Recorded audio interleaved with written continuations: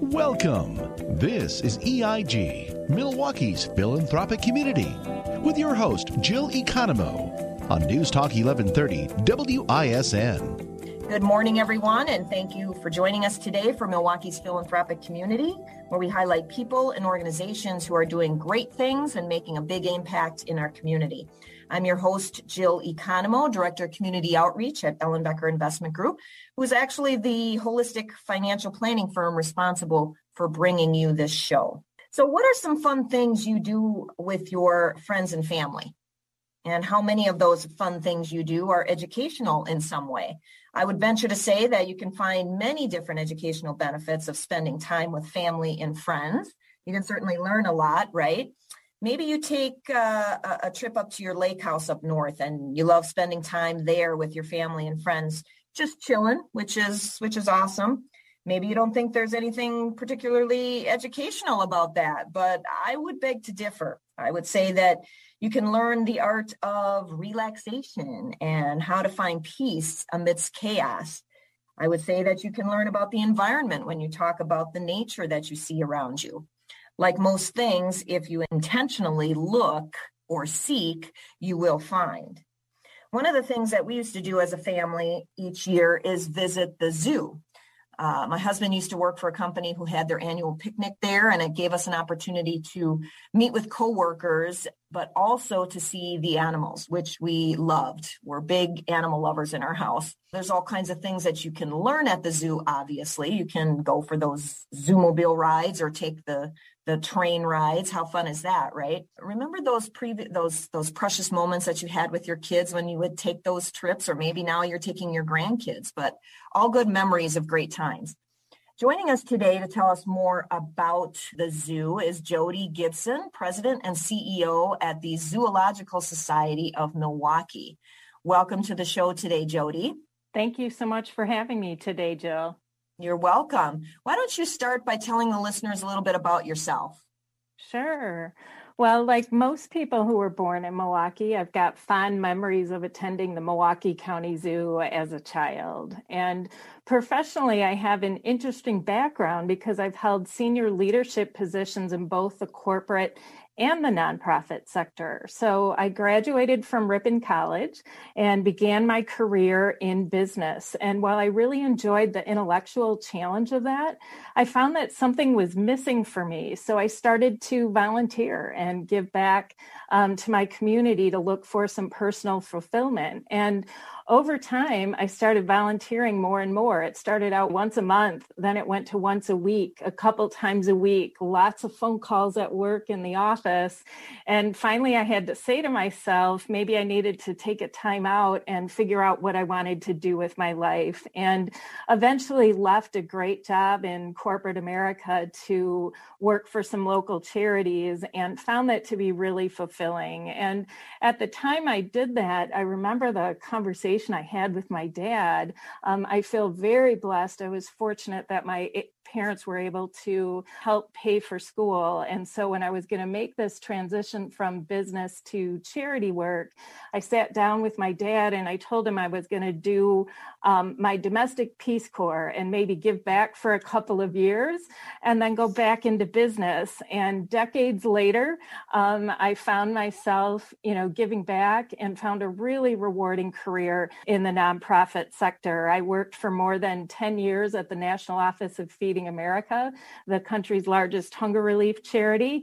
And after doing some great work on corporate partnerships there, I converted that into a role that led me back to corporate America, overseeing corporate philanthropy and corporate social responsibility programs at 2 Fortune 200 companies. So that brought me all that leadership experience, gave me a great opportunity to lead a dynamic nonprofit here in Milwaukee in a community where I grew up, and I'm thrilled to lead the Zoological Society of Milwaukee.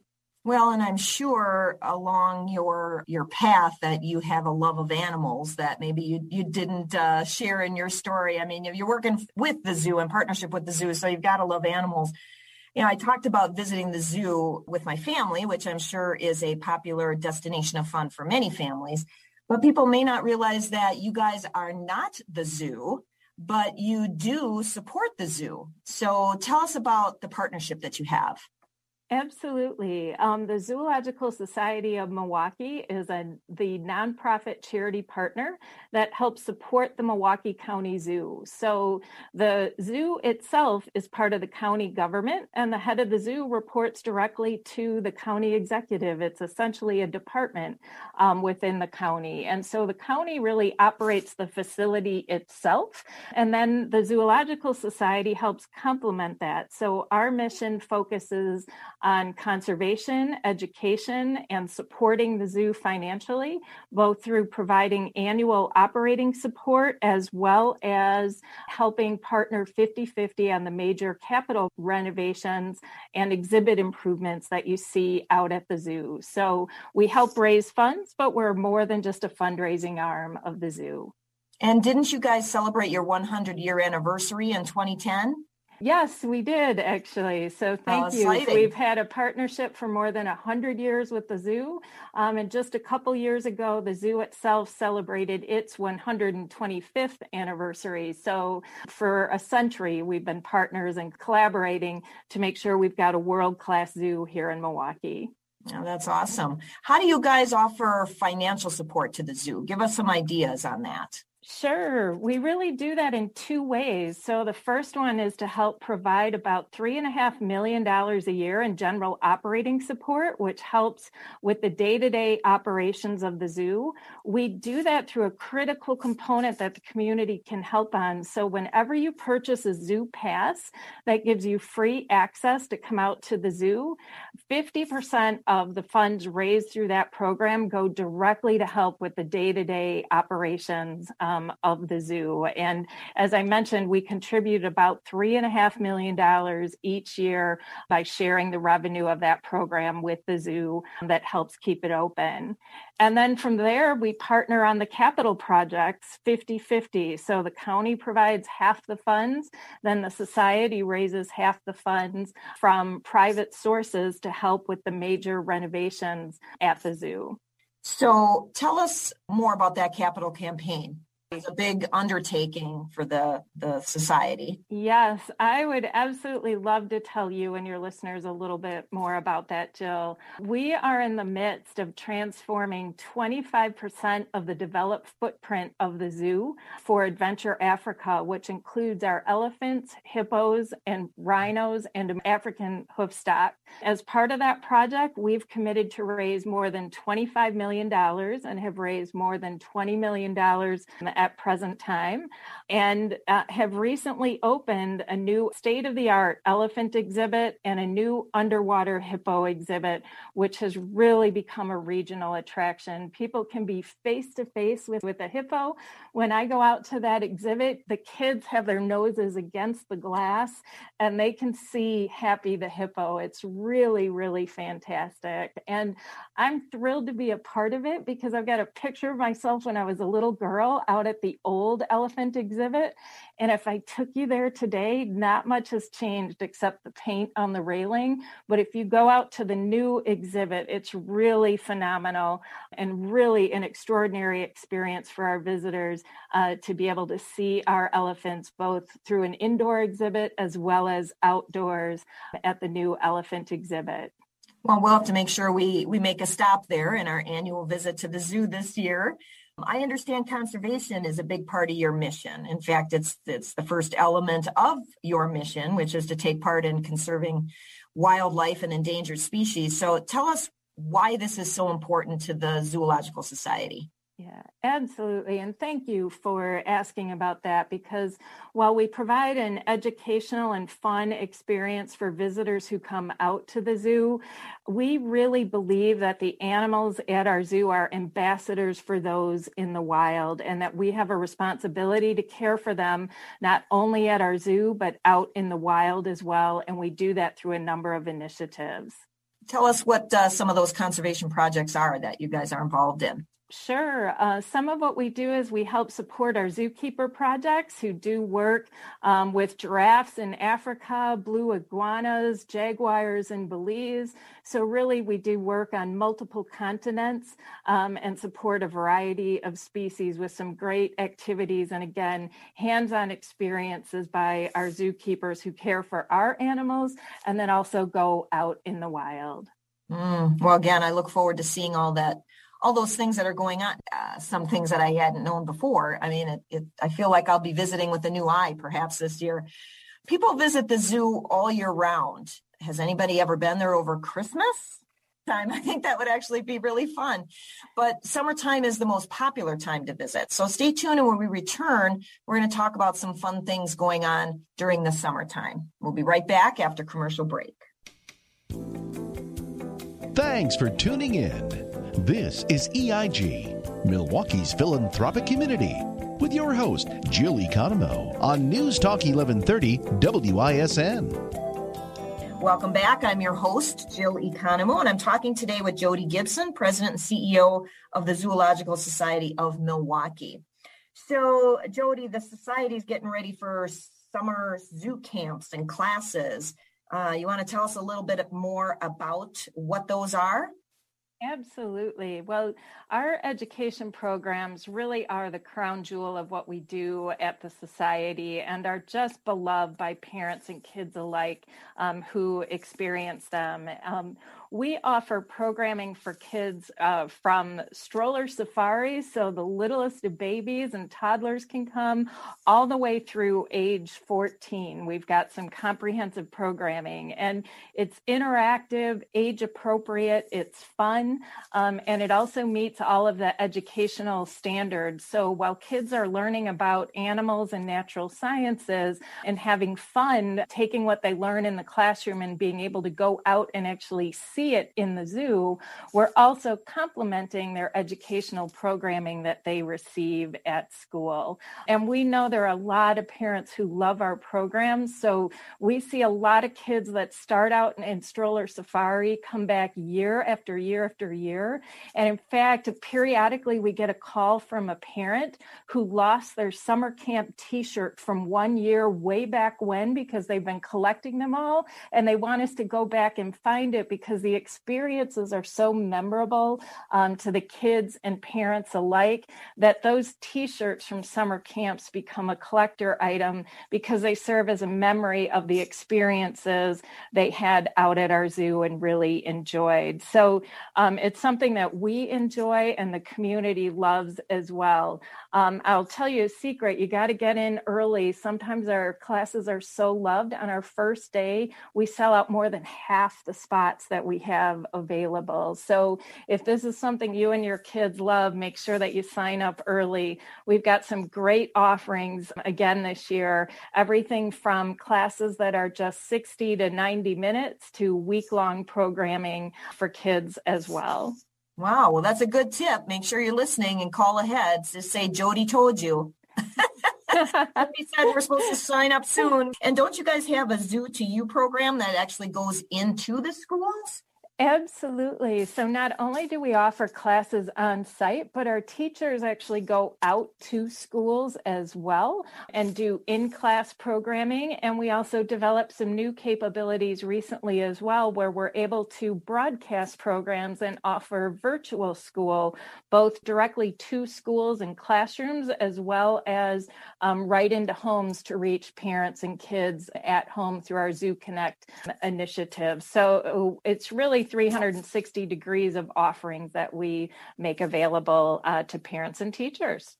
Okay. Well, I did not know that. I didn't know that you guys went out to the school. So that's very cool. You have something called the Coles Wild Theater. Tell us about that. Yes, so we are very fortunate, thanks to our friends at Coles who's helped sponsor this theater initiative.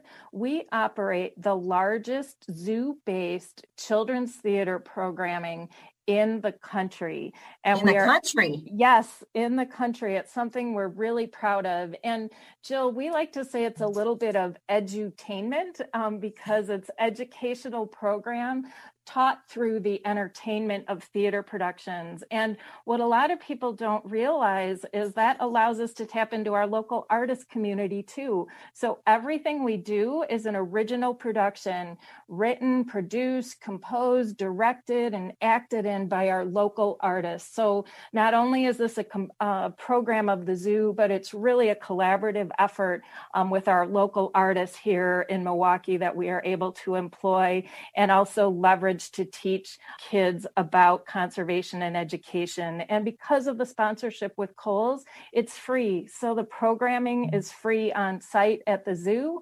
And we also go free to schools within a 50-mile radius of the zoo. And people love the programming because it's so interactive with the audience. So one of our productions, we were teaching about solar energy. And as part of the performance, we asked the kids, teachers, and parents in the audience to hold up their hands like solar panels so they could capture the energy of the sun and help fuel what was going on stage. So it's really interactive and entertaining and educational at the same time. That sounds awesome. Well, I want to give kudos to Kohl's for working with you on that. I know they're involved in a lot of philanthropic endeavors in the city. So that's really awesome that they're involved in that.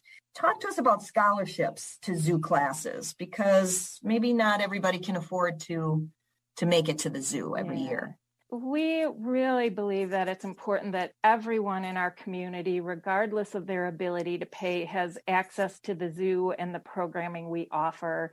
And so we're able to do that in a number of ways. I think one of the most significant programs we have is our Animal Ambassador program, which partners with schools and classes that might not otherwise be able to afford a trip to the zoo. We work with them on sort of a multifaceted program where we go out to their school, help teach them about the animals in our zoo, then bring them out to the zoo for a couple of visits to have that on-site experience. And then when they're done with the program, they actually graduate and become animal ambassadors.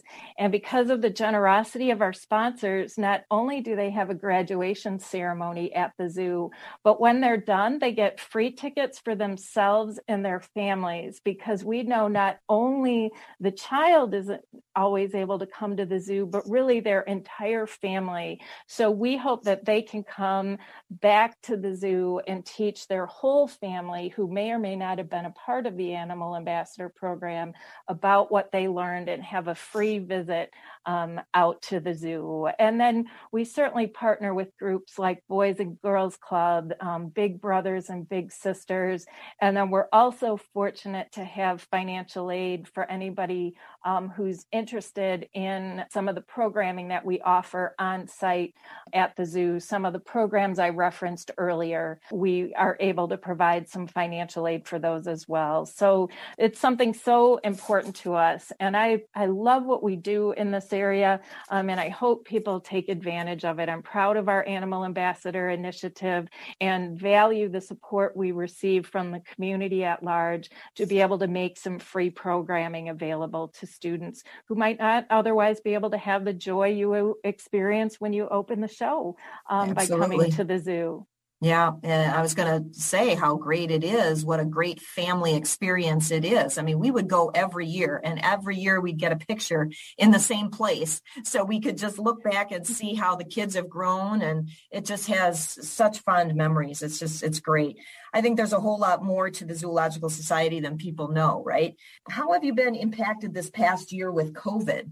Like most organizations, Jill, it's been a financial challenge. We were hard hit by the initiative when the zoo closed and everything shut down in our community. Certainly the sales and revenues dropped. The zoo was closed for a few months. And when that happens, the revenue just isn't coming in. What I would say, though, is we are most grateful for the community at large for the continued support of our mission. While we had to make some difficult choices and navigate some ups and downs of COVID, just like all organizations, we are optimistic about the future and have really seen the community demonstrate their love for the zoo and the society through their continued support and donations to help us get through this difficult time. Yes. Well, you certainly do a lot for the community for sure. I think I read a statistic that in partnership with the zoo, you serve more than 1.3 million visitors a year, which is staggering. I mean, that's wonderful. You do a lot for the community. Now, how can the community help you to continue your mission? Well, I think at a high level, Jill, people could visit our website at www.zoosociety.org.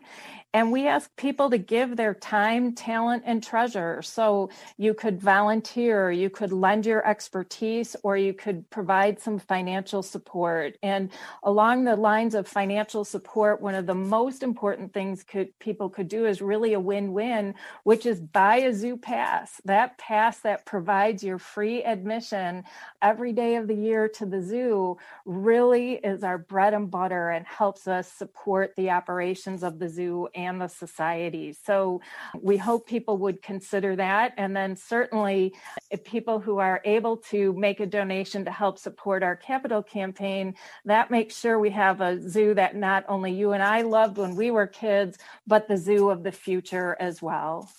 All right. Well, people, get out there and buy your zoo passes, support the zoo and the Zoological Society at the same time. Thank you, Jody, for participating in our interview today and for sharing how the Zoological Society is making a difference in a big way in southeastern Wisconsin. Thank you. You're welcome. It was my pleasure, Jill.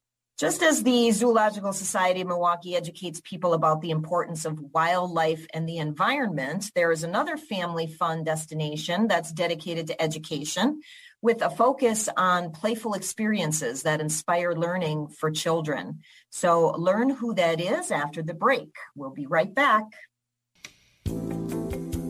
You're listening to EIG, Milwaukee's philanthropic community, with your host, Jill Economou, on News Talk 1130 WISN. Welcome back to Milwaukee's philanthropic community, brought to you by Ellenbecker Investment Group. I'm your host, Jill Economou. Before the break, I mentioned that there is another family fun destination that's dedicated to education with a focus on playful experiences that inspire learning for children. Sounds like fun, right? It's actually one that we visited a few times with my own kids when they were young, and I specifically remember putting apples on a tree and playing in the kitchen. And after all these years, that's actually what my kids remember the most as well. My next guest is here to talk more about this great organization. Welcome to the show today, Brian King, Executive Director of the Betty Brinn Children's Museum. Thank you, Jill. It's an honor to be here.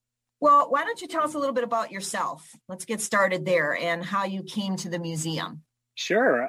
My time at the museum came through a kind of circuitous path, and I started out my professional career as an attorney in Chicago, doing labor and employment law for companies, for big companies. And I ended up an attorney really in an unwilling way. I really wanted to be an educator, and I just suppressed it all through college. It felt like it would be the irresponsible thing to do for my future family if I were to earn a teacher's salary. So I just swallowed it and I went to law school.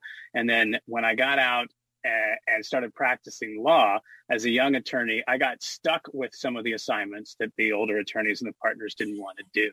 And it ended up being a really good thing for me because they sent me out to corporations to teach the seminars on preventing workplace harassment and workplace violence, and nobody wanted to do it. So here I am, 26, 27 years old, and I show up at a Whirlpool plant in northern Indiana in a big conference room with people who don't want to be there, who are forced to be there in order to check a box. And I have 3 hours of mandated teaching to do. And my challenge was to A, make them learn something, and B, make them actually enjoy being there. And I could do it. And I felt alive during those times. And that's what told me again, you know what, you need to be in education. You got to get out of the law. So I did. At the first opportunity, when I felt like I had loans under control, I got out of law and I began my career in formal education as a classroom teacher. By that point, I'd moved to Milwaukee and I started working at the Milwaukee Jewish Day School, where I taught 7th and 8th grade social studies and eventually became the head of school and director of innovation at the school. I was there for 14 years. Then I took a little detour and designed furniture for a little while, and then decided, nope, I got to be back with kids. And wow, you've got an interesting path there. it is definitely interesting, but it all fits together. Absolutely. Absolutely. Well, since taking the role as the museum's executive director a little over a year and a half ago, right? What would you say has most surprised you? Well, there's been a number of really fun surprises, because even though I was no stranger to children or education, I really didn't know much about a children's museum and what it meant to run one of those. And so a lot was new and interesting. And one of the things is that I found myself at an organization with a real long and rich history of innovation, of going through and doing the hard work of taking risks to develop really innovative workshops and experiences for kids, as well as our entire exhibit business. And it's something that I wasn't aware of, that Betty Brinn over the years has designed and built most of its own exhibits, as well as a number of exhibits that you might find other places all over the country and even the world. And that is it's a credit to the organization and the innovative spirit that's alive there. I was also pleasantly surprised to see that this is an organization that often gets 175,000 to 200,000 visitors in a year. And if you've been there, it's not big. It's not a big space. And so it's a real feat. Well, and you having a teacher background, I'm sure you're familiar with the STEAM programming, which is incorporated into a number of the different things that you're doing there. I don't know, is the putting the apples on the tree, is that still there? Does anybody remember that? It's not still there. So we've definitely rotated exhibits. Some of the things have been there for a long time, but that one is not still there. Oh, bummer. That was always so much fun. It sounds so simple, but, you got to pick apples and then put them on the tree, and then you got to cook an apple pie. And, it was always so much fun. So it's interesting to hear what has surprised you over the years. What can you tell us about the Betty Brinn Children's Museum that might surprise us? So everybody knows us as the Betty Brinn Children's Museum, or the Betty Brinn, or even just the Brinn. But most people don't know that Betty Brinn was a real person, and don't necessarily know her story. She was an orphan and had to bounce in and out of foster care throughout her childhood, and really bootstrapped herself and founded what became a successful company called Managed Health Services back in 1984. And was just an inspiring person who left us way too early at the age of, in her early 50s, from cancer. And her friends and colleagues and people came together and said, we need to honor Betty and her spirit. And a beautiful way to do that would be through a children's museum, to bring a children's museum to Milwaukee, which didn't have one at the time. And this is really important, to make the children's museum accessible to everyone. She grew up an orphan and things were difficult. And this museum was founded on the expectation that it would be accessible to all children. That's great to know that story. I bet most people don't know that. Like you said, they just affectionately call it the Betty Brinn and don't really realize what's behind it. But tell us, why do you think that children's museums are needed in a community? You've asked a great question, and one that the industry as a whole is asking itself, because on the one hand, I can imagine people saying, well, it's a place where kids go play, so it's not a school. You don't need it like a school. But I would push back on that. And I'd say that a children's museum that's really doing its job, that's fulfilling its mission on a daily basis, is a museum that has impact well beyond just being a place where kids come and play. And a children's museum that has impact is one that really lifts the community up, that improves the lives of any of the children or families who come there. That it's one that partners with schools to help schools do what they do better, to provide resources to schools. A children's museum that has impact is one that actually uplifts the field of education, and specifically early childhood and elementary education, one that it really influences that. So at Betty Brinn, for example, we have been at the forefront of making and learning. we established a makerspace in 2013 before a lot of people even knew what that term was. That's our innovative spirit at work. But we've also taken that work and shared it with schools and libraries all over the region. So children learn through play and exploration and just trying things out, right? It's important, that piece. So we understand now why the children's museums are needed in the community. What would you say makes the Betty Brinn Children's Museum so special to Milwaukee in particular? I think that on some level, we are the only children's museum, and we also serve the youngest demographic, along with the zoo. And in fact, those are two organizations that have, a lot of overlap in our memberships.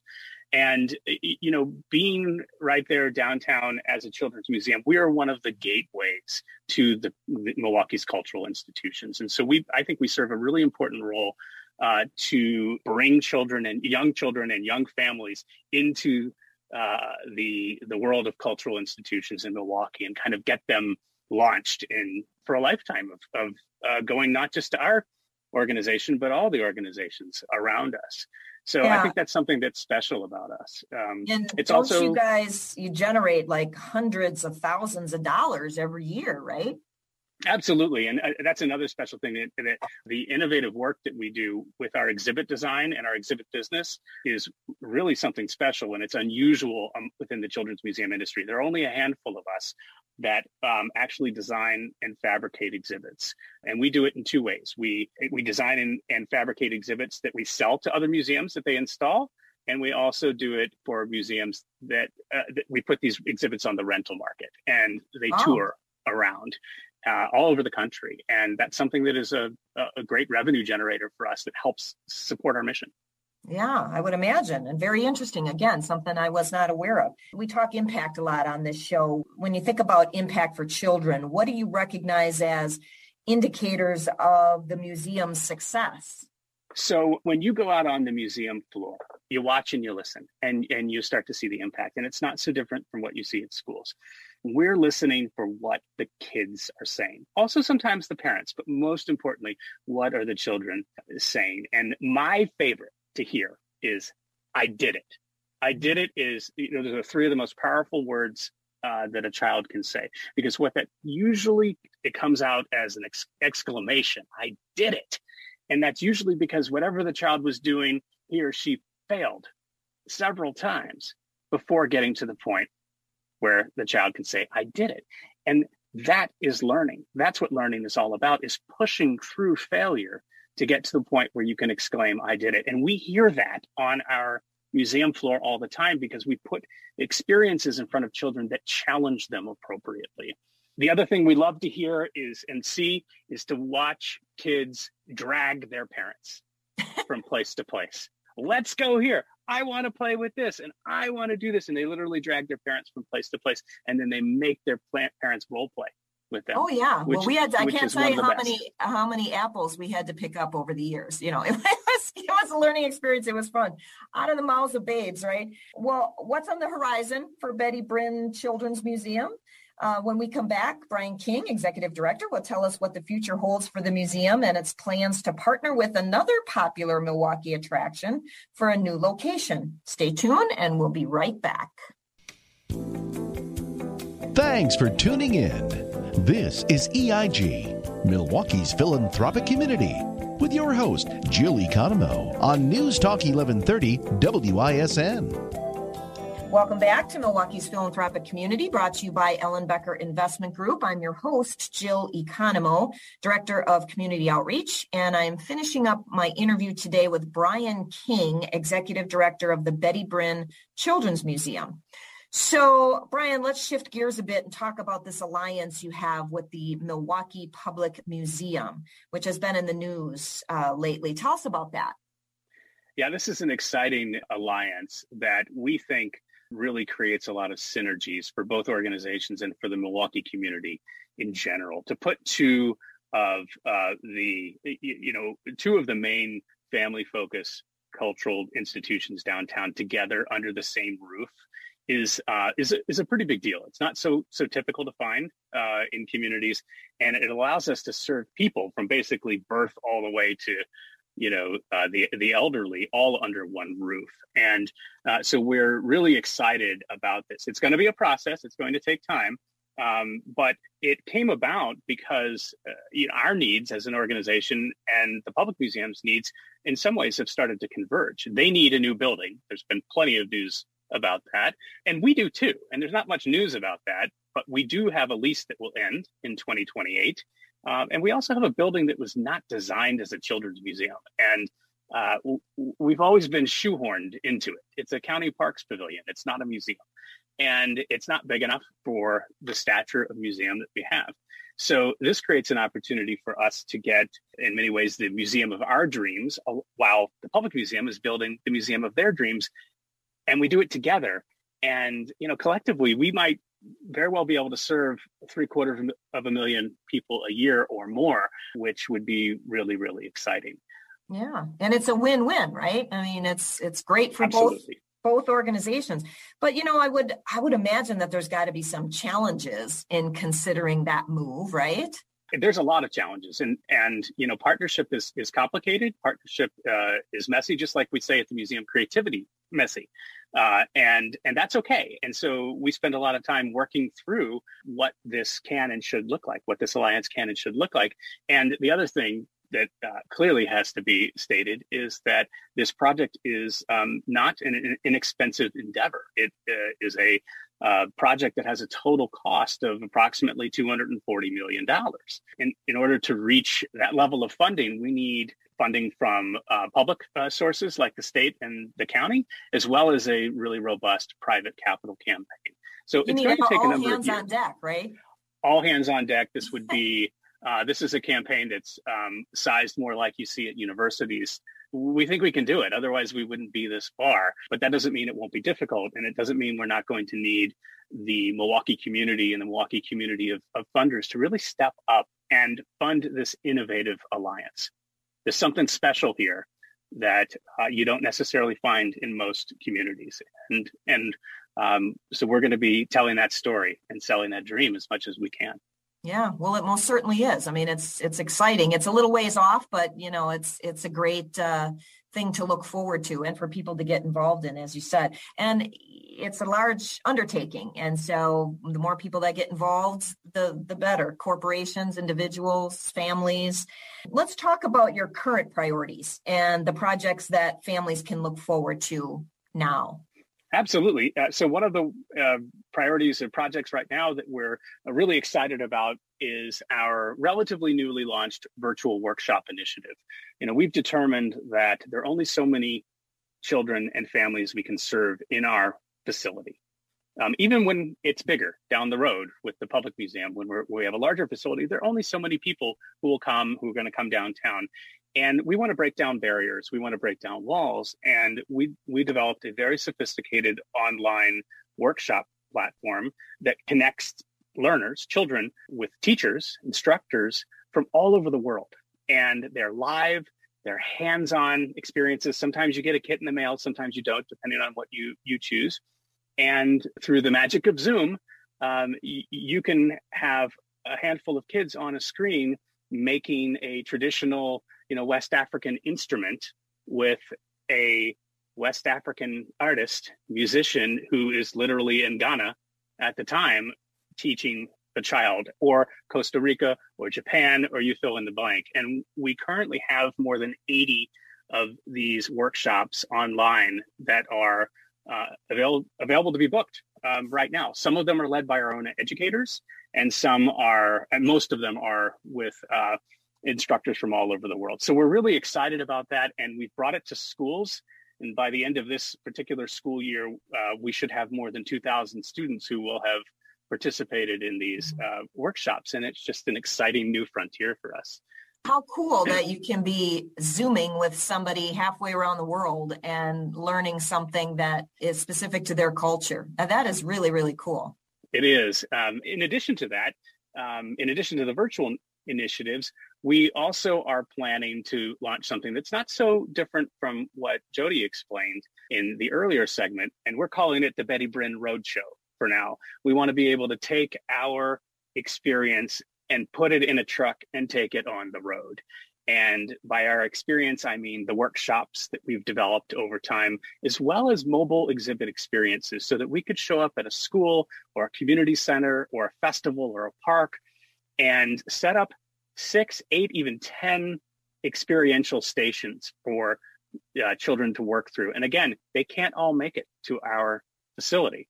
And this would allow us to go where the children are. So that is under active development, and we're super excited about it too. And don't you guys have some strategic partnerships that are out there? Again, Kohl's, I understand, is you're involved with. So there's that name again, getting involved. Absolutely. Kohl's and the Hertzfeld Foundation in particular have been the major supporters of our virtual learning platform and being able to bring these experiences to children for free through schools. And we also have some fun partnerships that we've developed with First Stage Children's Theater, with the Florentine Opera. And we even have an in-house kids rapper in residence, Wes Tank, who really shot to internet stardom by he rapped Fox and Socks, the Dr. Seuss book, to Dr. Dre beats, and became really, really famous pretty quickly for that. And now he works right out of our museum and is kind of like an artist in residence for us. So we've been looking for as many synergies and partnerships as we can find. That's wonderful. Well, like the zoo and the Zoological Society, you give so much to the community. That's wonderful. What would you say if somebody wants to get involved in the Betty Brinn Children's Museum? What could they do? What are you looking for? How do you need help? I would say very similar to what Jody shared, that the single best way that you could get involved with us is to become a member. We've been around for more than 25 years, not quite as long as the Zoological Society. And we have families who have been members with us for essentially that entire stretch. And it's not because they bring kids to the museum anymore. That's probably how it started. It's because they support us and they want to get the email and find out what we're doing and come to an event every so often. And so you don't have to have a 4-year-old to be a member at the museum. So that is the easiest and best way. Obviously, we as a nonprofit rely on the generosity of the donor community. And so any contribution to our museum is deeply appreciated, and it allows us to do the great work that we do. And all of that you can find on our website, www.bbcmkids.org, bbcmkids.org. Wonderful. Wonderful. Well, lots of great information here between the Zoological Society and the zoo and the Betty Brinn Children's Museum. Thank you, Brian King, Executive Director from the Betty Brinn Children's Museum, for sharing how you guys are making a difference in our community. Thanks for joining me today for the interview. Thanks so much. It was a real joy. Thank you, Jill. You're welcome. If you'd like further information about what we talked about today, or if you'd like to be considered as a guest on the show, you can email me at jill@ellenbecker.com, or you can call our office at 262-691-3200. Join us next Sunday morning at 10 to learn more about ways people and organizations are contributing to making our community safe, healthy, and educational, right? And fun. You can tune in to News Talk 1130 on your radio, or you can go to newstalk1130.com on your computer, or you can listen on your cell phone via the iHeartRadio app. You can also visit our website at ellenbecker.com to listen to previously aired shows, or you can listen on demand now as well at Spotify, Stitcher, Google Play, or Apple Podcast. So as always, I hope we've given you some things to think about regarding ways to bring the fun factor to your family outings with either the zoo or the Betty Brinn Museum. It's a fun mix of education and fun. It's a double bonus. If you found this information helpful, I ask you to share it. It's a great way to be a blessing to others as well as give a blessing to others, which is what it's all about, right? So stay safe, stay well, and have a great day.